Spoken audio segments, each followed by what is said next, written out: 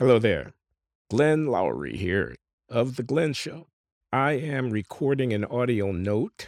I will occasionally be doing this kind of thing and want to record for posterity an exchange I had in the comment section at the newsletter at Substack with a reader and a viewer who had some interesting things to say. The backdrop of this is John McWhorter and I, in our biweekly conversation, have taken up the theme of systemic racism.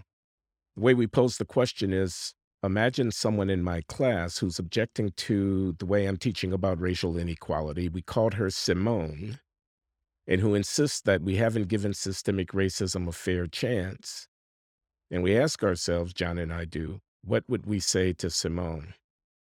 And so in my last conversation with John posted at the website, we took up that question. Adam, a viewer, wrote as follows: as fun as it is to listen to Professors Lowry and McWhorter riff on the factual failings of the historical empirical arguments put forward by the elect, the title of John's book, it seems they're missing some of Simone's strongest potential counterarguments. When Professor Lowry says no one is coming to save us, a savvy and somewhat heartless Simone could have replied with, that's simply not true. At least for a certain value of us, look how the pose of Black helplessness and prostration, whether warranted by the historical facts or not, has conquered the commanding heights of American culture and policy. Look at the set-asides in every elite institution, from education to corporate America to politics, that we've won for ourselves, including preference and overrepresentation in securing governmental posts. Look at the moral dominance of our narrative that it exerts over CEOs and presidents. Look at how elite media bends over backwards to accept our version of even the most implausible narratives. Jesse Smollett, Karen in the Ramble, mostly peaceful protests, etc., and even invest new justifications for our narratives. Look at the extensive and lucrative diversity training industry we have created for ourselves out of nothing. That's now extracting significant rents from just about every major institution. Look at our overrepresentation in culture and entertainment. What does it matter if we lack some intangible dignity right now? The suburbs of Atlanta and Houston and a dozen other cities are filling up with a new Black middle class, as you're so intent on proving with your statistics attacking the racial wealth gap. This moral pose, this bluff and bludgeon that you deride, has wealthy, progressive white America bending over backwards to elevate Black identifying people, all because they want to get one over on conservative rubes and cleanse themselves of the spiritual taint of racism. And you want us to throw all of that away? No.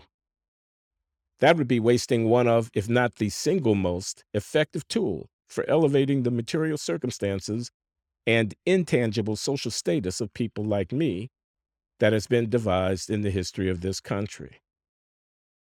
That was Adam. He took a while to say it, but he said it well, and he wonders what Professor Lowry and McWhorter would have to say to that. And here's what I will have to say.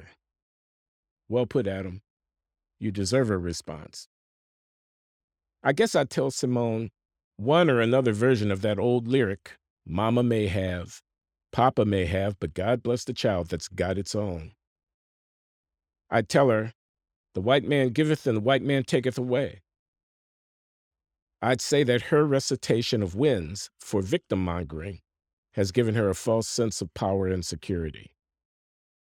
I tell her to attend carefully to the shifting political winds with backlash against her wokeness being everywhere in the air, with critical race theory under fire, with Black Lives Matter on the wane, with the Supreme Court poised to roll back affirmative action, with the backlash of Trumpism alive in much of the country, notwithstanding Trump's defeat in 2020. I'd urge her to attend to the fundamentals, with the Black family in disarray, with homicide through the roof in much of Black America, with yawning academic achievement gaps, and so forth. I suggest that many of her white allies, including the Democratic Party and corporate America, are fair weather friends at best. Finally, I'd say look at the Asians, or better yet, at the Jews.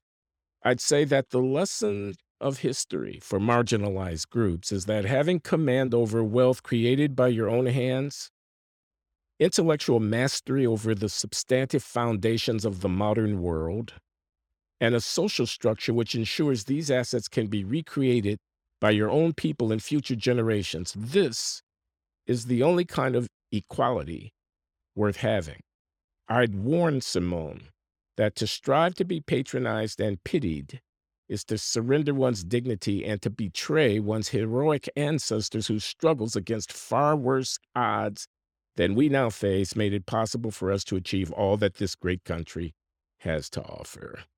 That's how I would respond to Simone. Were she to have put Adam's question to me.